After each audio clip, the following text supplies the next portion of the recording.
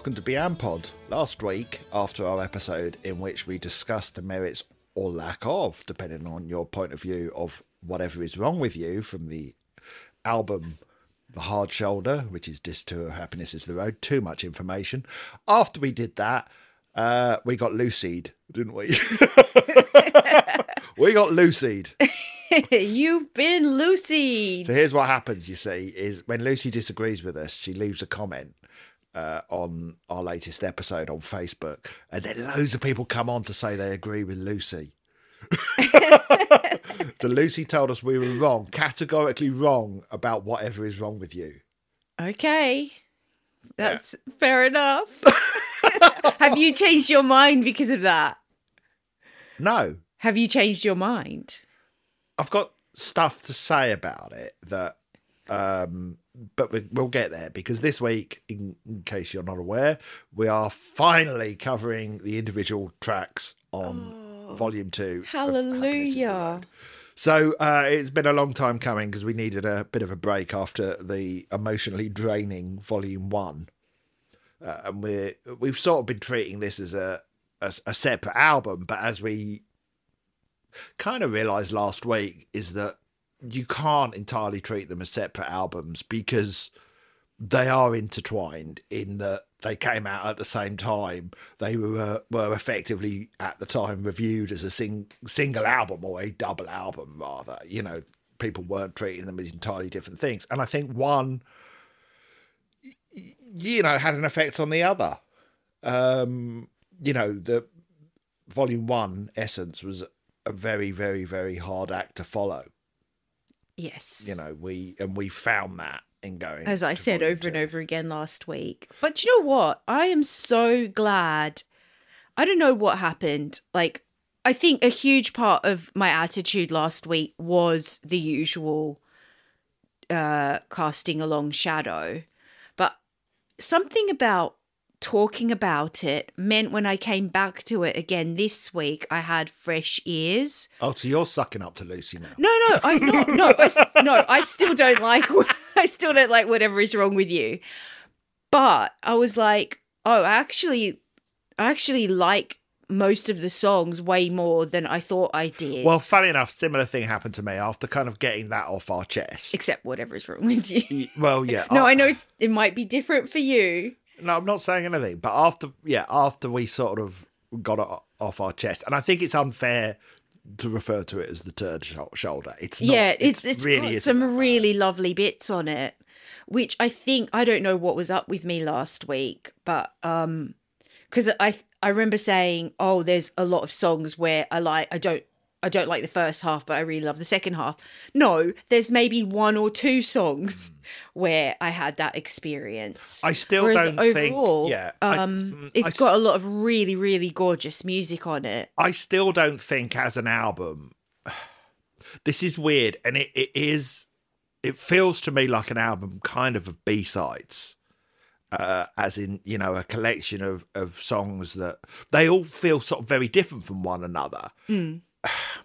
But the overall effect is it doesn't feel like a sort of cohesive album to me. And I think that's, for me, what damages it. Do you mean in the way that Volume 1 does, or do you mean put together with Volume 1? No, I'm separating it from Volume 1 so for now. As itself, for you. Yeah, as itself. It doesn't hang together. And I think that... we've been sort of looking at it. Did you burp? No, I had a hiccup. Oh dear. Well, that's going to be interesting. Please continue. Butter. So, and individually, I think a lot of those songs are sort of stronger than the whole, if that makes sense. They have a kind of effect on one another of sort of weakening the overall impression of them. Okay. Whereas for me, a great Marillion album, for instance, An Hour Before It's Dark, or Afraid of Sunlight, or Marbles, or something like that. Or even Volume 1. Okay, yeah, but that's different because it is very much a sort of concept album. Right, gotcha. I'm talking about other albums which are effectively a collection of songs. There are certain ones they've done, Season's End, Afraid of Sunlight, As I say, Fear, where the songs somehow, even though they're not interlinked, somehow complement each other.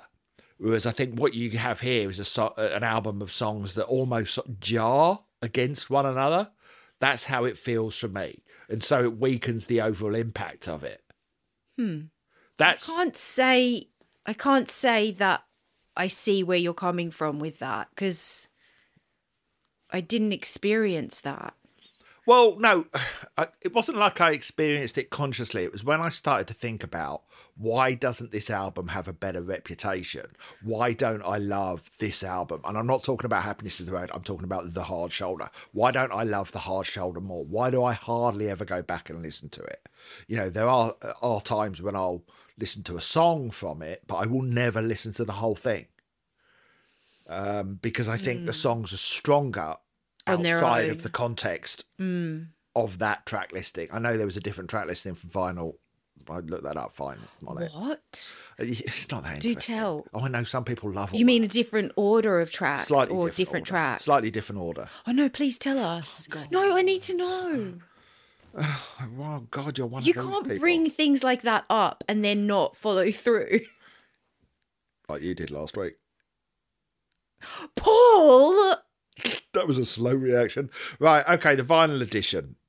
Man from Planet Marzipan. Starts with Man from Planet Marzipan. Sorry, The Man. Followed by Silent Satellite #1. Then followed by Thunderfly on the start of side 2. Followed by Whatever Is Wrong With You, Especially True. Older Than Me, Throw Me Out Half the World. Then Real Tears for Sale. And then a live version of Nothing Fills the Hole and Woke Up, weirdly. Oh, I'd love to listen to it in that order. I am really liking the idea of starting with The Man from Planet Marzipan. Yeah, because, well, let's start. Thunderfly.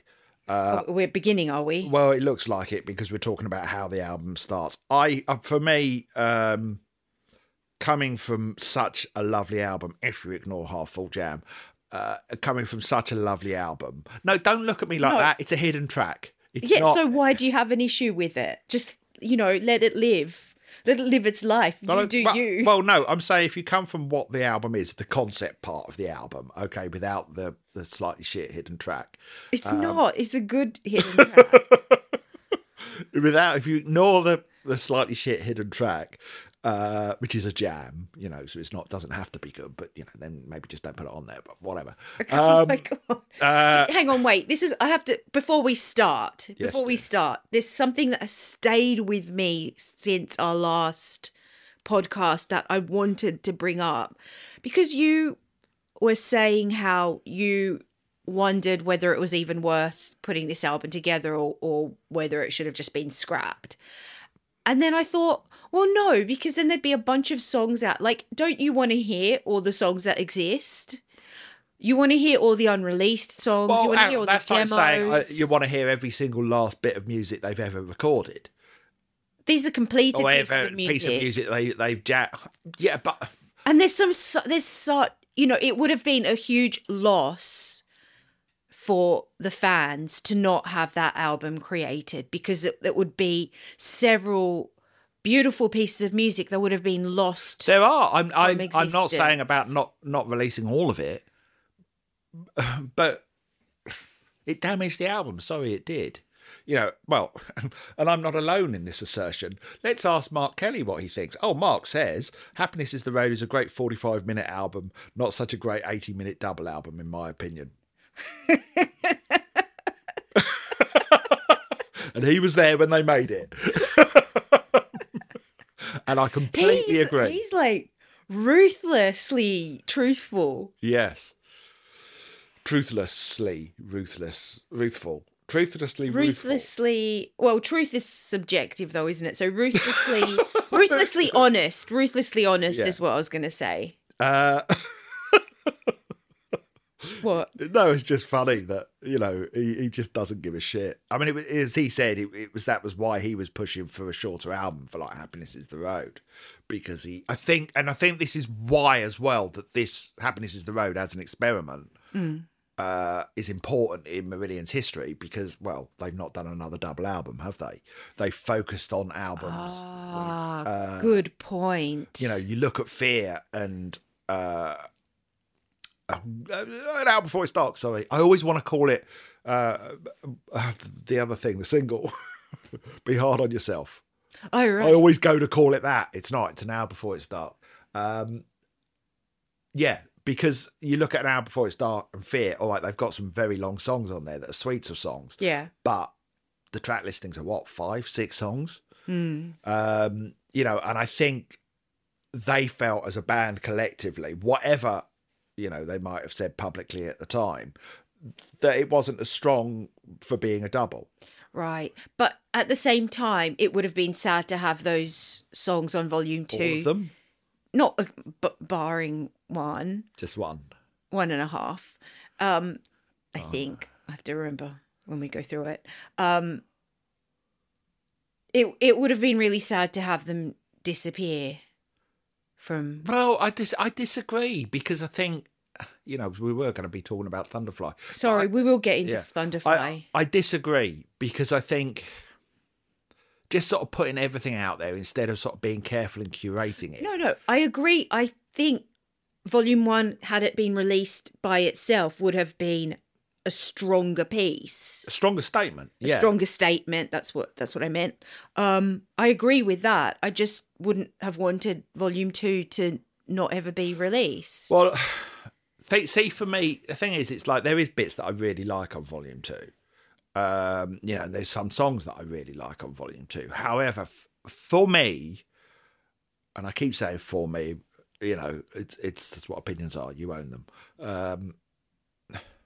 I don't think there's anything on there that's on Volume 2 that's up there with their absolute best. I don't think there's anything.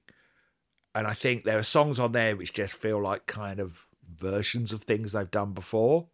I just don't feel there's anything that interesting that I really feel it would be a massive loss. Now, that's not to say that there aren't songs on there that are quite pretty or nice or catchy or whatever. There are, and I'll identify them going through them. Mm. But it's possibly telling that on Volume 2, there isn't a single song that I would go, that's among my favourite Marillion songs. Yeah, they all feel like kind of second tier Marillion songs. Yeah, and I hesitate to even say B-sides because Marillion have done some amazing B-sides.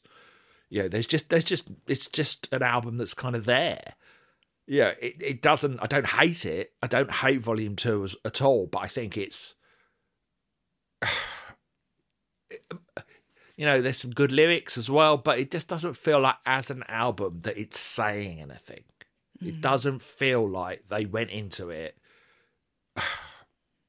They were recording some songs and they wrote some songs and then they just chucked them out. That's how it feels. That's totally what it feels like to me. It feels like an afterthought, which, to some degree it possibly was, because I know, from when it happened, the reaction to Somewhere Else was one of disappointment after Marbles, and they clearly, on some level, panicked and went, shit, the fans want double albums now. I know the line is that they were recording it and halfway through they hit this creative patch where Volume 1 effectively poured out of them. Okay, fair enough. But when that happened, they still didn't, need to put out a double, especially when they had such a strong single album. Yeah, I get that. But also, like, so much time and care and love had been put into all these other songs, it would have been a shame to not release them ever. Do you know what I mean? Yeah, and I disagree. I'm not saying don't release any of them, but I think, clearly the problem with this album is one of curation and one of putting everything on there rather than, that they had in a sort of finished or semi-finished state and working it up into a state where it felt like it was kind of finished. But, I know the band that there are songs on there that the band feel were unfinished, especially True is one that they have said that really they never finished it to the point where they were happy. And so it I don't know. But you just have to also look at what happened afterwards. They haven't done another double album.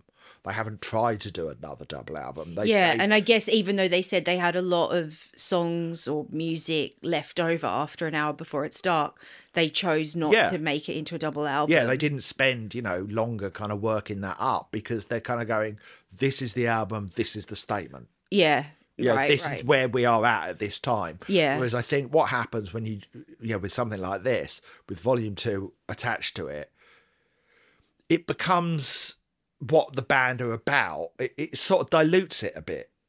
I get it's very diverse. I guess Volume 2. The pain of editing any kind of art is you have to, well, as you say, kill some of your babies. You've got to chop out bits that you might actually really love, in order to make a stronger statement. Yeah, I get what you mean. Although at the same time, I still stand by my original opinion of I wouldn't have wanted them erased from history. Well, you have to wonder though if their next album title was a sort of inside joke because it was called Less Is More. You got to wonder whether that phrase was floating around at the time. Oh, because that only came out the year after. Oh, interesting. Yeah, interesting. Because sometimes less is more. It's like, as they say, it's not the notes you play, it's the space between them. Exactly, yeah. And here it's like just too much. It's too much. It's like, you get to a point. It's like when you have too many ingredients in a dish. You can't taste each of them individually. Yeah. And I just don't think that the material, while some of it is fine on Volume 2, I don't think the material is strong enough to justify it, unlike with Marbles.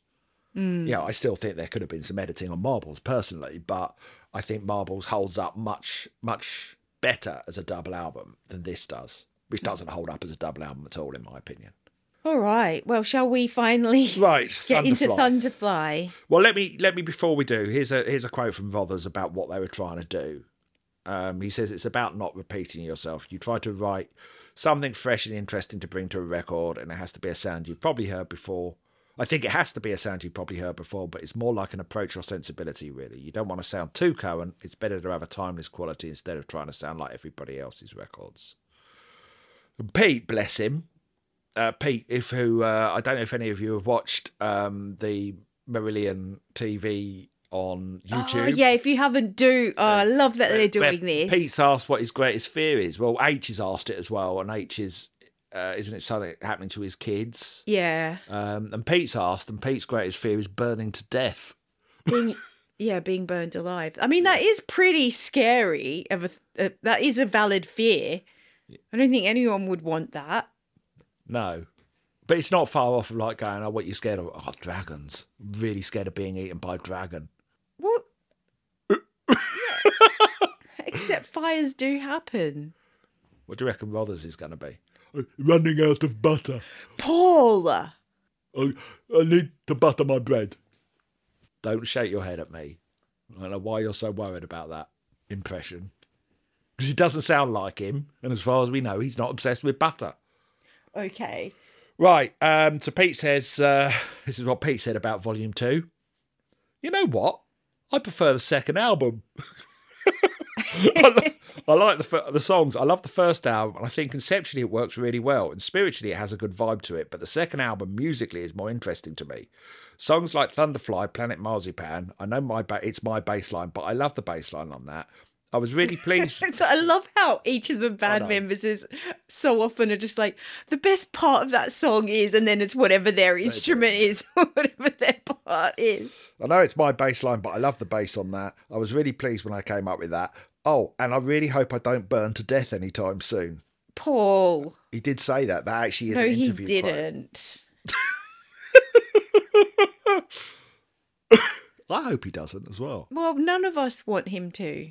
No, I hope. All of us hope he doesn't. Let's everyone tonight when you go to bed pray that Pete doesn't catch on fire tonight. So Thunderfly. Thunderfly. Yeah. Opening the album in a way that made me, when I think I first heard it, I went, oh, it's one of those. Oh, no. Oh. Okay, what do you mean by one of those? Oh, it's like Separated Out or Paper Lies or Holidays in Eden. It's one of them, isn't it? So Rothers' whole thing of we want it to sound completely different. Yeah. Funnily enough, I I thought it really reminded me of Cannibal Surf Babe It's one of them. in the vibe. It's one of them. Yeah. It's a bit Dawsy, so it's got that sort of 60s thing going on like Cannibal Yeah, Surf yeah, does. Yeah. You know, with that sort of descending organ line that go doo-doo-doo, you know, that all that. yeah, The sort of chugging guitar and jazzy drums and whatnot. yeah. And which H does. Yeah. Cool impression. It's Elvis. I don't think I've ever heard Thunderfly before. Before this process. Yeah. Wow. And actually, I mean, this I have to say is true for quite a few songs on Volume 2. But Thunderfly, I was like, what? Bizarre. How have I never heard it before? It's because I never play it. No, you don't. Yeah, and I've never heard it live either. I don't think I've heard it live. Oh. Has it been played live at any of the gigs we've been to? I don't think so. Again, you know, it's not a lot on this album ever gets played live. But I mean, as a sound, I don't hate it. I think it's quite catchy. There's some really nice spacey keyboard bits sprinkled throughout, which I enjoyed. And there's a nice spaciousness to the whole sound. I mean, it's not one of my favourite songs. I think H's vocals are quite interesting, especially in the last verse where where he sings "She belongs in the great outdoors." Oh, that belongs in the great outdoors. Yeah. And I love the electric. In fact, this is something that I found in a lot of the songs on Volume 2. The electric guitar really shines. And it's one of my favourite parts of the whole of Volume 2. And especially in this song, in the part that comes just after H sings "In the Sunshine," there's a really, really gorgeous electric guitar bit. Yes, I think for me, even though I sort of said, oh, it's one of those, Paper Lies, Holidays Needed and Separated Out, I actually like it more than all of those. Yeah, I don't know. For me, it's definitely more Cannibal Surf Babe.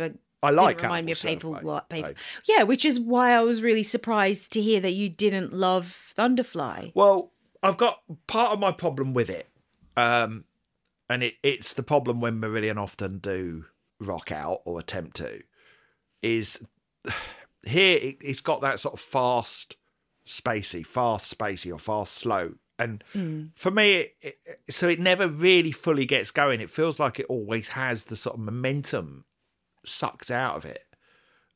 It's a so strange sort of like song. accelerate brakes. Yeah, so it never really feels like it gets going, because Marillion do that thing where it's like, okay, we're Marillion, let's put in a, you know, atmospheric bit in the middle of this song. Yeah, but I'm glad they did, because I feel that improved the song. Well, yeah, I immensely. like those bits, but then it ends up as a song falling between two stalls. You know, I would have, Right. you know, it's not one So thing you're or like, the other. pick a side. Well, a bit, because it's a weird song. It's just comes over as odd then for me, and I struggle to hang on to it as a song. I sort of it's like I don't know what I'm grasping at. It's like it keeps shifting under me now. Saying that, it makes it sound like a more interesting song than it actually is. Which it's, you know, in a lot of ways it's quite straightforward. It's a rock song, but with some spacey bits. So it's sort of it comes across as another one of those which we talked about last week, a patchwork song, where it's like, oh, we've got this bit, let's put that in there. Okay, let's move that bit to there and put this bit here, and it I don't know. It's a bit like releasing Volume 2. It's like it feels like it's sort of weakened rather than if they're just sort of stuck to the kind of the driving rock thing. Maybe it would have been a better song. Or, you know, kind of done a song with the space bits. Maybe, but I know. think the spaciness Marillionizes the song. Well, because those bits sound like It them. makes it more uniquely theirs rather than just like a copy of a 60s. Well, no, what it does to me is the song goes Doors bit, Marillion bit, Doors bit, Marillion bit, the Doors bit, Marillion bit. That's what, instead of it being Marillion bit, Marillion bit, Marillion bit, Marillion bit. It's like, it's just sort of saying, things people haven't sounded like or heard before. We know what they're doing here. I mean, in interviews that I found around this, they even, say, yeah, it's a bit like the Doors. Yeah, they all seem to say that.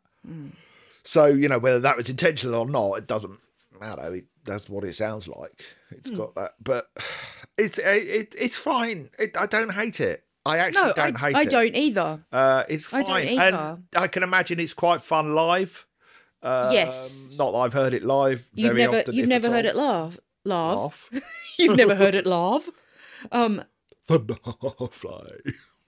The working title for this was Cornfly, I believe. When they No, they're the same thing. yeah, when they first announced the working title of the track listing for the album, it was the working title. Cornfly. Thunderfly sounds more rocky, doesn't it? Yeah. Yeah, it's a bit cooler. Well, do we want to talk lyrics? About the meaning? Well, I had to look up what is a thunderfly, Paul? Well, And in fact, it is a cornfly, aka in the UK, a thrip. I didn't know they were called thrips. Yeah, thrips. And apparently, thrips, they're little insects that tend to... I've never seen a thrip before. Apparently, I've never been in a live cornfield before, and I've never seen a swarm of thrips before, and apparently they all seem to swarm before a storm. Oh, you really committed to that. I know, oh God, that was a bit much. That was a little bit much. Done now. What's done is done. Yeah, so apparently they all... Oh God, I said it again. They all tend to swarm before a storm. Well, when we went up to my oldest daughter's place, because she lives up in Lincolnshire, and their garden backs onto a big field. Do you not remember? Oh, they're surrounded Yeah. by cornfields. And do you remember we Or were wheat covered fields. in them last Yes. summer when we went up there? Yeah. Little black annoying Little things. Yeah. And according to lovethegarden.com, Oh yeah. even though this is where I'm trying to see how it might fit into the song. Even though thrips, cornflies, thunderflies look innocuous, they can actually cause a lot of damage. Oh no. Yeah. So, I don't know. I was just wondering, is this song about a type of person who comes with the sunlight and the perfect summer's days, but they never stay, just like little cornflies? So they're there for the happy times, the fun times, the parties, but they're also like forebearers of storms, which I thought kind of ties in with when H sings they are messing with his happy endings. They can be a little bit, they're there to suck your blood. They're there to ruin the plants, but they look innocuous and they're just out having fun. And they can get a bit irritating at times. I think it's more about personally. By the way, can I just say that in contrast to the song or the music, I love the lyric. I think the lyric's genius. I think it's really a really great lyric. Yeah. Oh, it's it's so visual and poetic. I think I believe it's about a woman who gets under your skin, basically, and you can't stop thinking about her, or doesn't necessarily make you happy in the long run, but it seems like it's the kind of person that it brings trouble in the long run. Yeah, she comes with the sunlight and the perfect summer days and never stays. The little cornflies are messing with my nerve endings because they can get under your skin and into my irritate. clothes and under my picture frames. Yeah. Just before it rains, just like you, my little thunderfly. It's a great lyric. Oh, it's fantastic. What a metaphor. So, that's what I think it's about. Yeah, same. It's a simple lyric, but also quite a clever one. Yeah. It's one of his better ones, Yes. definitely. And also deserved a better song to be attached to. But it's quite catchy, though, the music. Yeah, it's kind of catchy, but it's not what I want Marillion to do. There, I've said it. Oh, that's not up to you, Paul Rose. It is. Actually, I don't know if you've heard, but it actually is now. They put me in charge. Lucy said, you know what? She came back after she said that thing where she told us I was wrong about whatever was wrong with you. She left another comment and said, you know what? I've been thinking about this. And actually, no, you are right. Whatever is wrong with you is shit. And the band all agree with me and they think you should be in charge. You're going to choose all the songs from now you tell on. them what they should write. How long it should be, whether it should be fast or slow, how H should be singing it. All of that, she said to me. Wow. And I said, yeah, I can do that. So yeah, all right. I mean, I have to think about it for a bit. But, Oh, yeah. Anyway, the man from the planet Marzipan. yeah. Have you ever eaten marzipan? I love marzipan. Oh, I love it so much. I used to hate it. Metaphor. I used to hate it, but Why is that what's that a metaphor for? well, you'll see. Oh, But I really love it. It's so addicting. don't. Sorry to our American listeners.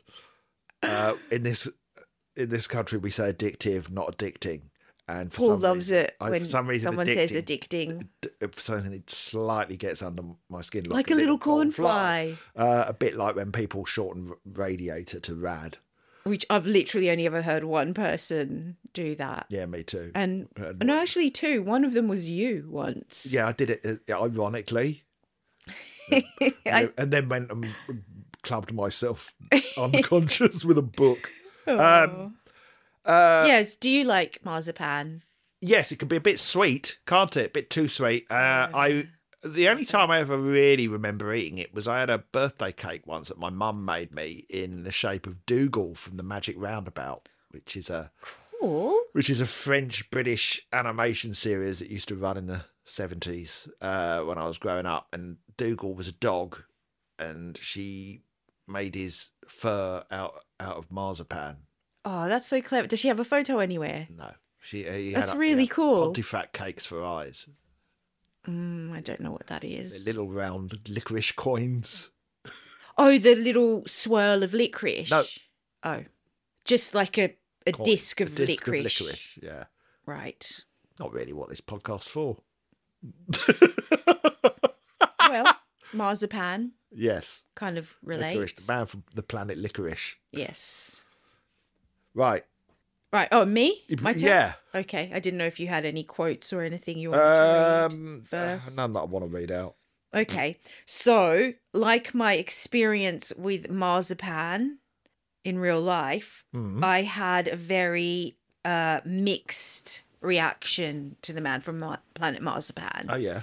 Because the first bars, the first notes, Ding dong, ding dong. do do do do do do. Well, that's not the first, is it? It starts with that, well, whatever it is. Oh well, the do do do do do do Yeah. bit.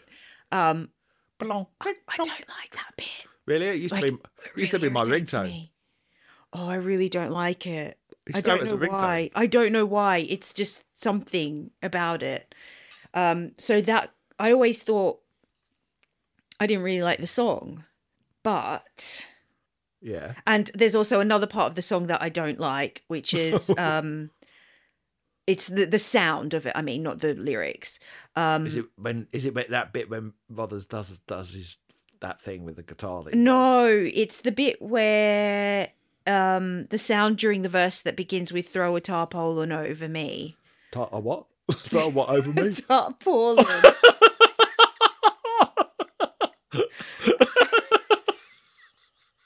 I'm getting thirsty. Okay, don't start making excuses. You always do this. I'm gonna have It's water. like last night when you were grumpy. I've got a headache. That's why I'm being like this.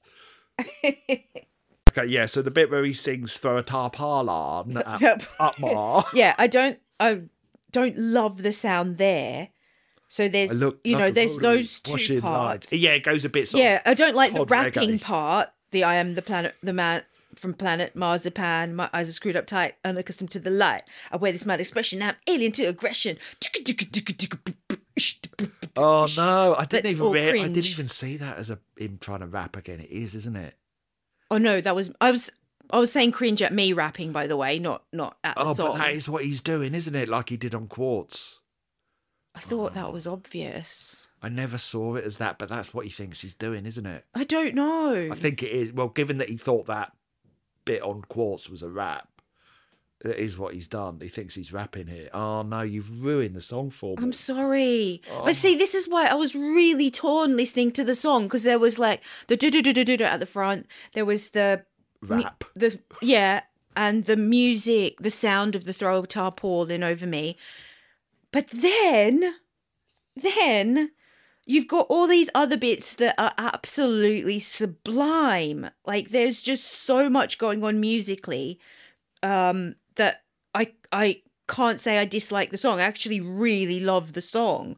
So there's the bit where H sings "The air's so thin, oh my skin." And then there's that bit as well when it sort of builds, and there's this great guitar line underneath it during the "Oh my skin." Yeah. Oh, it's phenomenal. And then the bit where he sings "I'm so close to a breakdown, a constant crisis in the heart." Oh, and then it goes into doom, that sort of just boom, out of this world. Yeah, it's the closest for me to a great Marillion song on this album. It is an epic. Oh, the ending as well. So hang on, wait, let me go in order. So what else did I say? Yep, I love the beat of the song. I love the strings-like sounds in the background, the keyboard sounds, the trumpet sounds that are lifted up in the bit after "It Would Be Quaint If It Wasn't So Damn Scary" part. They're absolutely magnificent.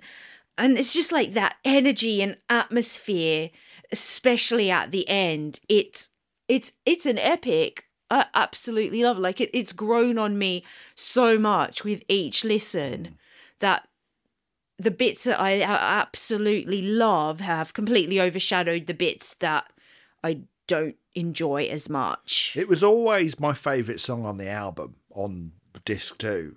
And then I sort of went off it over the years, and I don't know why. And I've gone back to it now, and yeah, I mean, I still love the ending.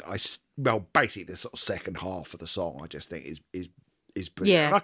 Yeah, this was one of the songs that I said that I preferred the second half to the first half. I mean, I don't dislike the first half because I actually think it's one of those occasions when Marillion does quirky, a la Drilling Holes or whatever, that actually works here. Yeah, where they're clearly going for a sort of Bowie-esque vibe, particularly with the lyrics and the what the music does.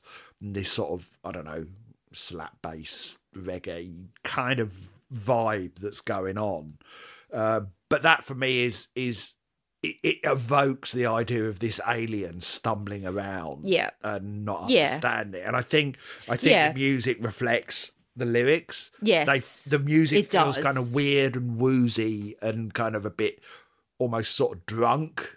Yeah, that's a good description. So it feels like it is married really nicely with the words. I mean, I don't think it's their best sort of prog suite of music. I don't, they've definitely done better. And I remember when I first heard it, my initial reaction was like, oh right, they're trying to do a sort of Invisible Man type song again, are they? But I actually think it's I think it really works. It's a gorgeous song, which is like when you said you weren't sure whether Volume 2 should have been released. It's like, no, this song is such absolutely a work of art.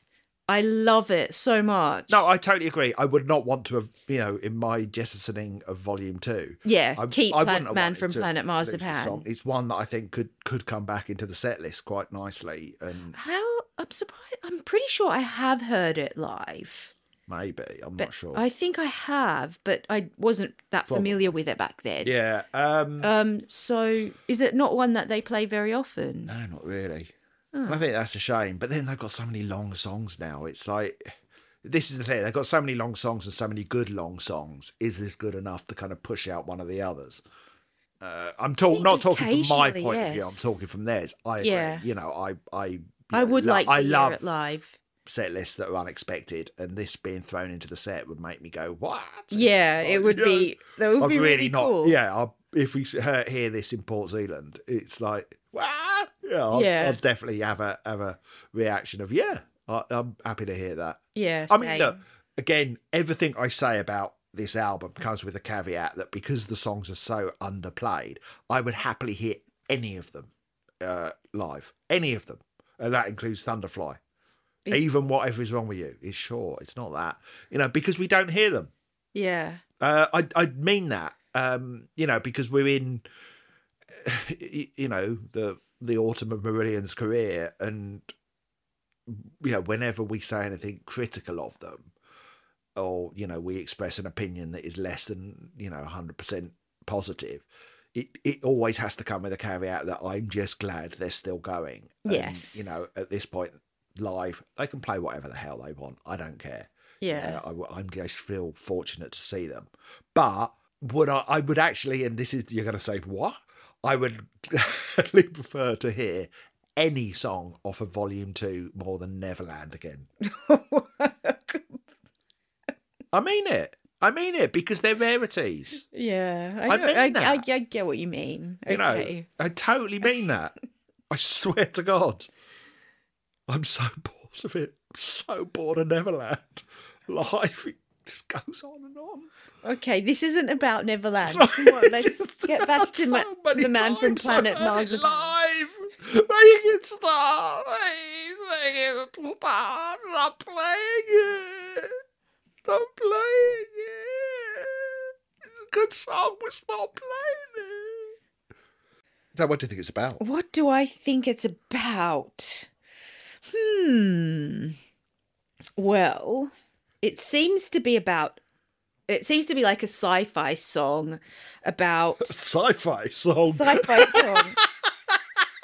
Get used to that phrase, Paul. A sci-fi song. A sci-fi song about an extraterrestrial man from 2069 who is finding the atmosphere and attitudes of Earth to be very harsh and painful.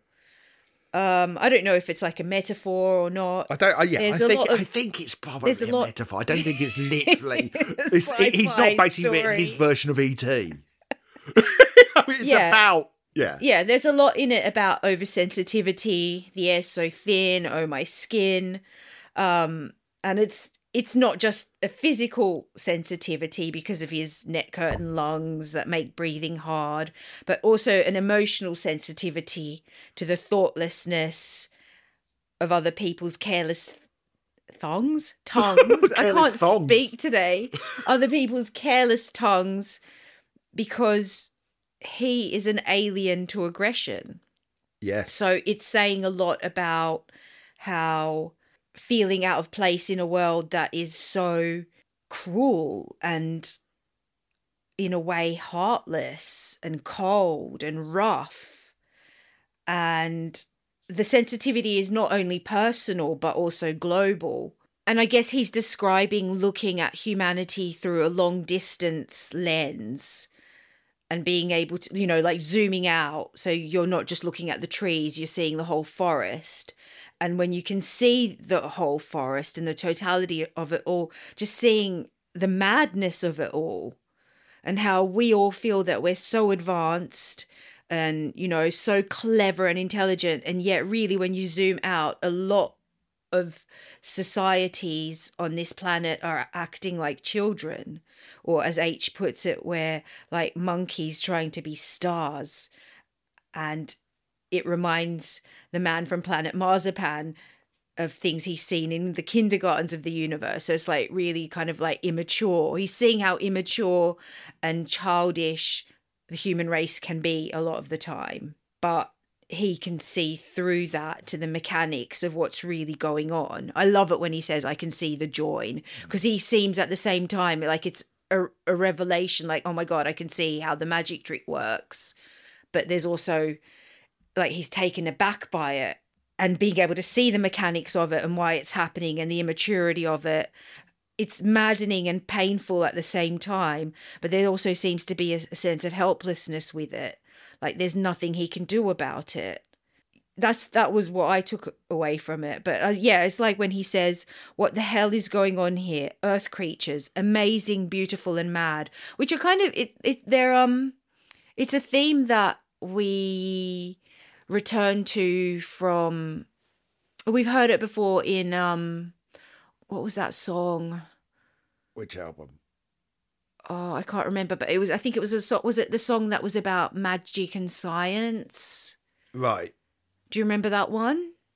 This is the 21st century? Yeah, possibly. So it's like, it's a theme that I feel is repeated a few times in Marillion's Well, he history. refers to us as monkeys as well on Be Hard on Yourself. True. Monkey wants a new toy or whatever. Yeah. And so it's like this kind of like looking at humanity from through a zoomed out lens and seeing, yeah, Earth creatures are amazing and beautiful, and they're mad.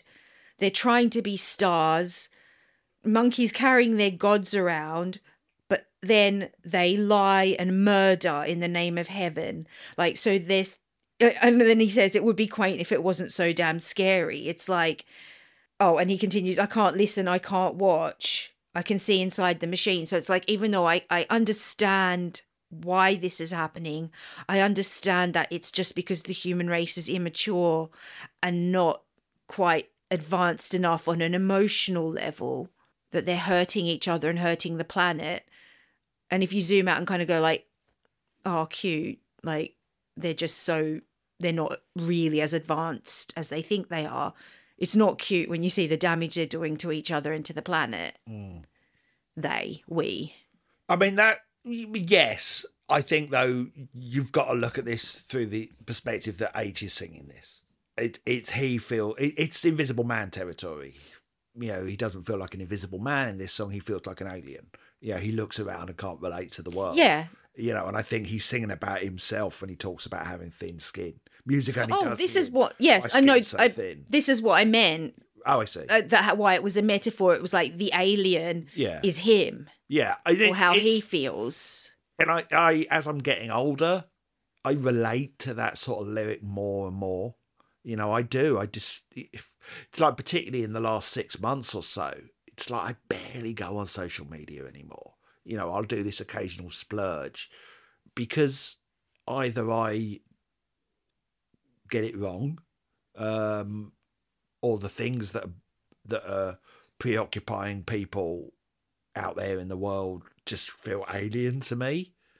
And you look around at the wider world, you know, what's on the news and you know, you want to draw this back, you know, this is not a new thing to sing about. I mean, you know, it's effectively the topic of Fugazi, you know, that the world is a messed up place. You know, there have been many songs written about it. Yeah, but this is coming to it from a more personal perspective, though, isn't it? It's like, yeah, the world's a messed up place, and how painful that can be when you feel vulnerable, when you feel you don't quite fit in, and it feels so harsh against you because you're I mean, I can relate to it as well from when I was younger. I just remember feeling like the world was so harsh. The atmosphere energetically was so harsh, so rough, so abrasive that I didn't want to be part of it, and feeling like an alien in that atmosphere. And it's gotten less and less over time because I'm surrounded by a nicer atmosphere here, I suppose, but and try not to pay too much attention to the horribleness outside. Yeah. But I get that there is a lot of places on Earth that, especially if you're a sensitive person, can feel really, really harsh to be in. Yeah, and I get that's what I'm saying. Yeah. You know? But I don't just think there's lots of places. I think just the world in general. You know, if you have got thin skin, if you are a vulnerable person, and frankly, no matter what you say, we all are to some degree. We've all got our vulnerabilities. True. We've all got different things that will press our buttons.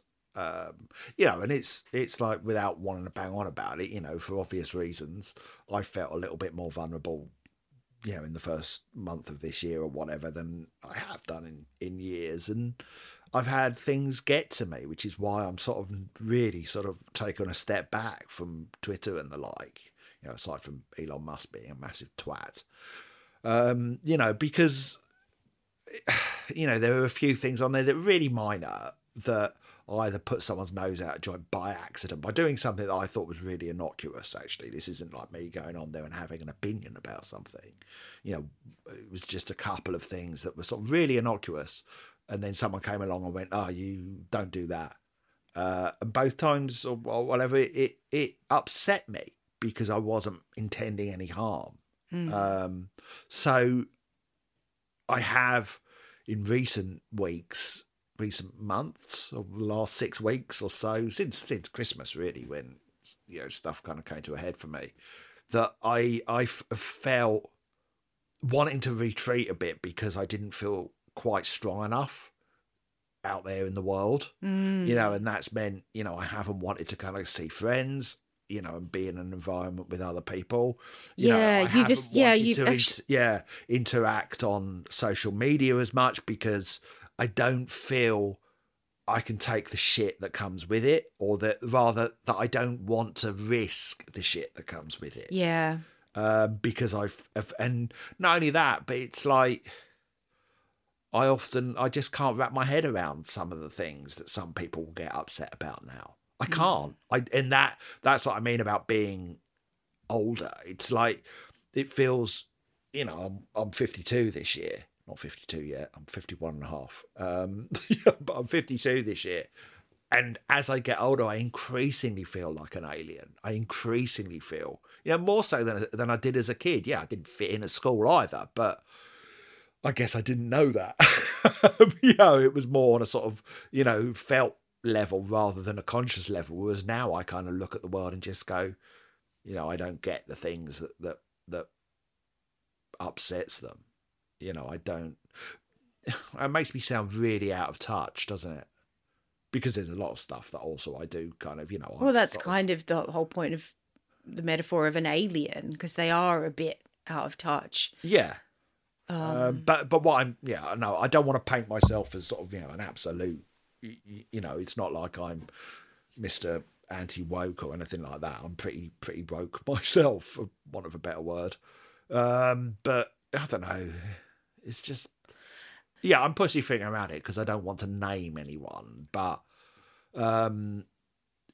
it was a bit of a tipping point the other week when we did an episode on this podcast about AI and, you know, whether AI can replace people, etc., etc. You know, and I'd had something else happen on Twitter not so long ago, and then last week, you know, I shared some AI art on Twitter, and someone came at me on there. You know, a young artist who, you know, is in our sort of circle to say, well, to literally say, you know, if you're going to continue to use AI art, it's the equivalent of hiring someone, you know, to be a homophobe and a racist and not caring.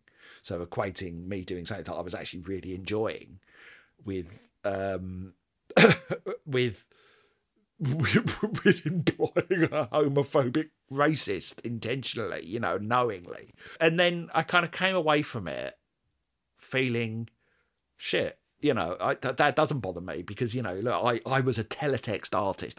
You know, then Photoshop came along, and, you know, I saw movies go from practical effects to CGI to this, that, and the other. Now I know there's all sorts of things with like AI and the like that, you know, maybe they're stealing art or whatever because these AI algorithms are being trained on real people's art, and that art is ending up in these AI images or whatever. It's like AI script writing. It affects me. You know, there are people out there, you know, who are using ChatGPT or whatever to write scripts. They are, you know, but I'm confident that it'll always need a human input, you know, at some point. But at the same time, you know, if that happens, what I'm going to do is adapt. Mm-hmm. You know, I'm going to adapt and change, you know, if it comes from my job. Well, you know? Yeah, I guess like everyone had to when they stopped using horses and started driving cars. You had to learn how to drive a car. Adapt. You know, but you know, whether you like it or not, whether it's good or not. Yeah. I'm not saying it's good. I'm just saying, can we stop progress? We can't. Bottom line, we can't. Or is the best we can do adapt and try to minimize the damage that it does? My day job, my career as a writer has become sort of very, very challenged, or rather threatened, in the last few years by other changes in the cultural climate. You know, I have struggled to find work in the past 3 years because things have shifted because of progress. You know, so what have I done? I've adapted. I've kind of now selling my sort of work through Fiverr, and, you know, it's going okay, but you have to adapt. Anyway, so that's my point, is that you know, you get to an age where I can sort of look back with sort of, you know, 50 years of experience where you kind of go, okay, you see that things progress. You see that things change. Yeah, it can be painful. You know, it's change is hard. But if you don't adapt, you get left behind, because you can't stop that progress. But anyway, when this happened, this whole it wasn't much. It was I did find that the original person who tweeted at me, their attitude was a little bit extreme. But I came away from it just thinking, I give up. I can't do anything. I can't do anything, or I can't do anything right. Can't do anything right, and I was enjoying myself making these little bloody silly AI pictures and putting them on my Twitter, and someone came at me for that, and now I haven't done it since, because now I feel guilty, and then I kind of go, well, I don't want to feel out of touch with the people that feel threatened by this or whatever. I don't want to separate myself from them. But as the years go on, I feel more and more separated from huge chunks of the world, and people, and vast swathes of my fellow humankind. I don't want that to be the case. I want us to be one. I want us to be a united species. But especially in the last perhaps 10 years or so, particularly the last 6, 7, 8 years, I sort of realised, no, we're not all the same. We're not. We've got very different values, and no matter what you do, and I've tried, get through to people who have those different values from you. They're so entrenched in them that it's just not worth the fight. So then I'm left kind of going, well, I'm separate. I am apart from some other people, So my question is, and this is like, what do you do then? Do you wear like a spacesuit that protects your thin skin and helps you live in the harsh atmosphere on Earth? Or do you stay off planet? Because I felt like an alien so much when I was younger. Like, I actually thought I was an extraterrestrial. I felt so alien on this planet. And weirdly for me, it's gone the opposite way. I feel more like I belonged on Earth. Like, Earth is my home, not like I belong on Earth, but I feel more like Earth is a home for me as my life has gone on. Saying that my skin's so thin, it's painful. I can feel that physically being younger, like literally being in family gatherings where people were like critical and stuff. It was energetically painful on my skin. I was just thinking, wouldn't it be cool to have a spacesuit to wear to be able to handle the atmosphere on Earth? I mean, I say that's why a lot of people smoke weed and drink alcohol, because it does give them a kind of either a cloud of smoke around them or that fuzzy numbness that is like a spacesuit that helps navigate the harsh atmosphere. Well, here's the thing as well, though. I mean, sorry, you just reminded me, sort of talking about weed. Yeah, that's something I've always found very removed from. Unfortunately, it's never been my scene, and I've always been quite sort of judgmental about, well, where does it come from? What's that chain leading back? And I think people, in order to have the comfort or wear that spacesuit, can often turn a blind eye to things, And for instance, the other week I saw a news article about, I can't remember which country, it was somewhere in Africa, these mines where children are basically digging for this precious metal or ore, whatever it is, that's used in computers and chips and things that by the likes of Apple and Microsoft.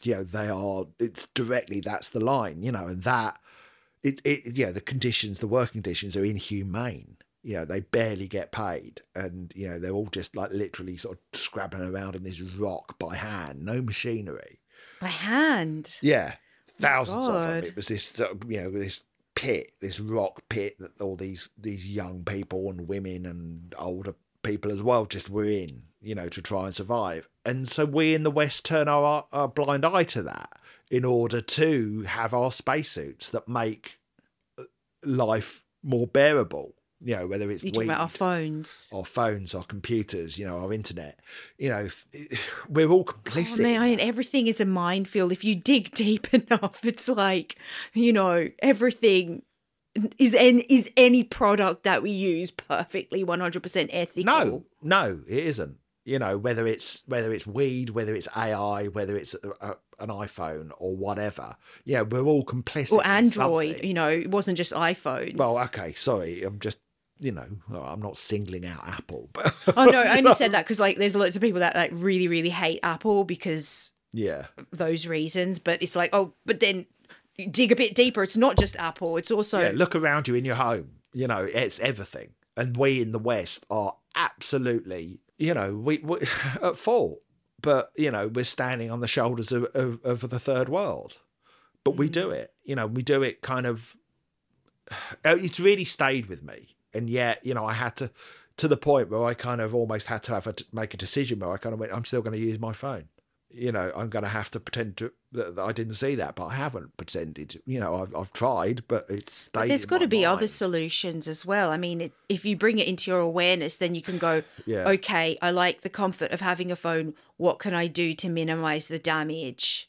That me having a phone is doing. Yes. Yeah, I know. So I should look into. Like, it for because- example, maybe only get secondhand phones or something like that. But then, you know, even then, it's like Anyway, you need someone to get a new phone for other people to get a secondhand phone. we've gone off. And I'm sorry, I'm tangent. going off. But this is completely it's off things like topic. that you just, you know, that do tie into the theme of this song, which are that, you know, the world is a harsh, harmful place, and if you are vulnerable to that, it can hurt, and it's confusing.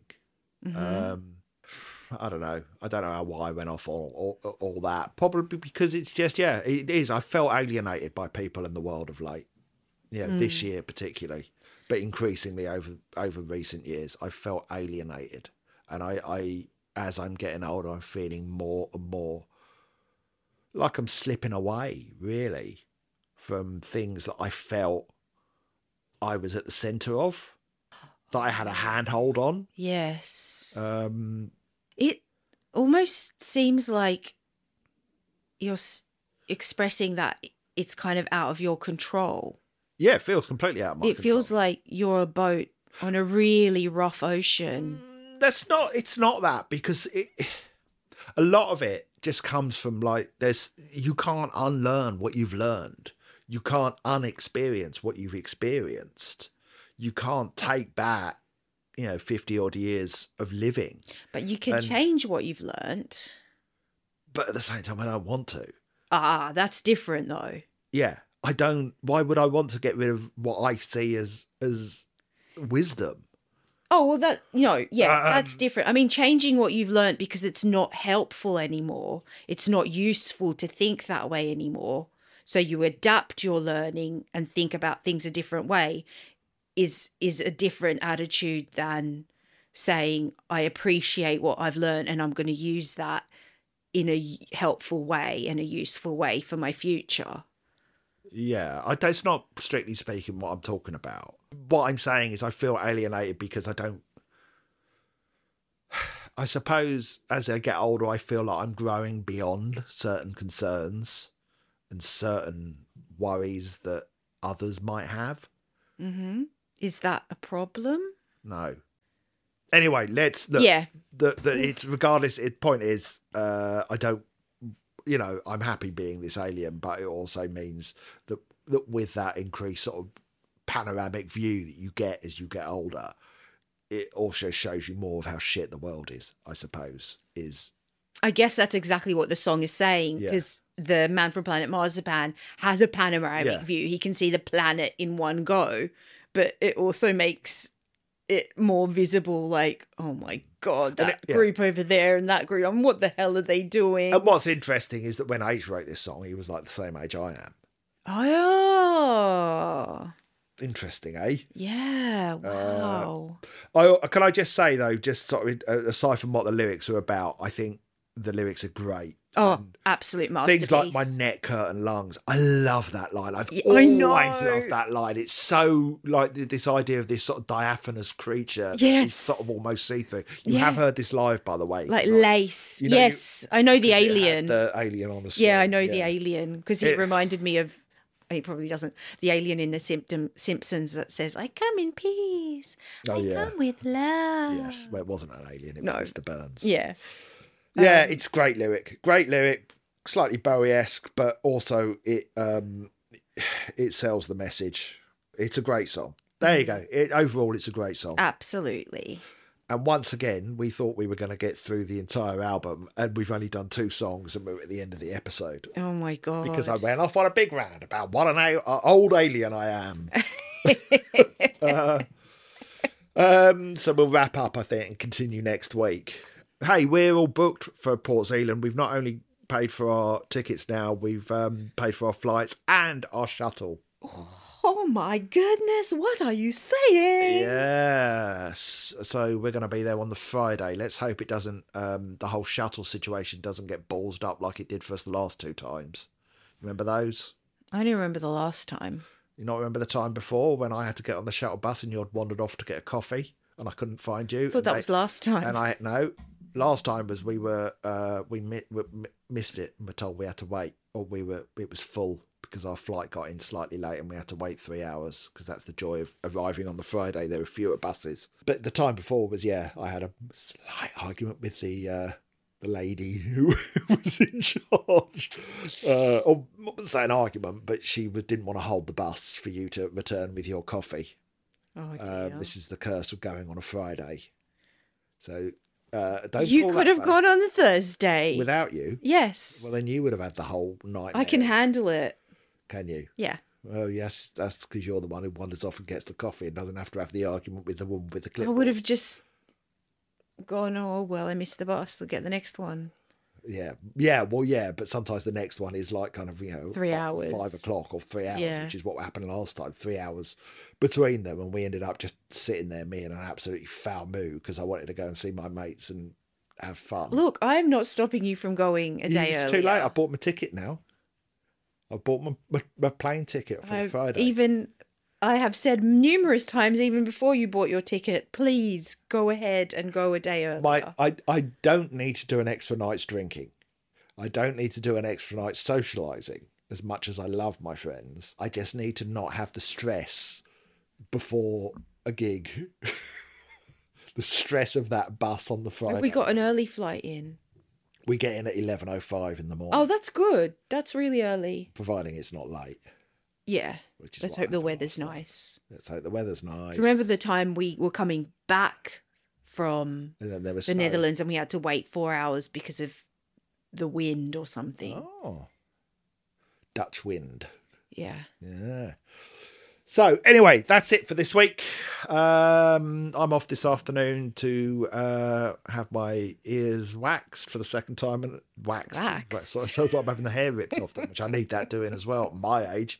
No, having the wax sucked out of my ears for the second time in a week, and also having my COVID booster jab, which, yes, I know it's late. But I don't leave the house. So that's why I didn't get it. And I was busy, but I'm finally getting it.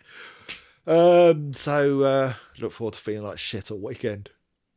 Uh-oh. Right, subscribe to us, tell people about us, give us a review on Apple Podcasts or something, and why not subscribe to our Patreon, www.patreon.com/MrBiffo, where for just £1 British a month you can get episodes early and bonus episodes and all that. It's a good deal, isn't it, Sanya? Very good deal. You also get a load of this other shit that we do on YouTube, but you can ignore that. Yeah. Yeah, good. Right. Thanks for listening. I hope this was interesting. I don't know if my rant made any sense. I don't know if any of what I said made sense. I've realised I find these album episodes so challenging because my thoughts are so scattered that trying to pull them into line to make them make sense, like not to make them make sense, but trying to pull them into line so that they can be expressed in a sequential order. No, you do well with it. I really don't feel like I do. Oh, well, people like them. So. I've realised how scattered my thoughts truly are. Which is a scary, scary thing. We sow our thoughts and scatter the good seed on the land. Right, everyone. Talk to you next week. Bye. Bye.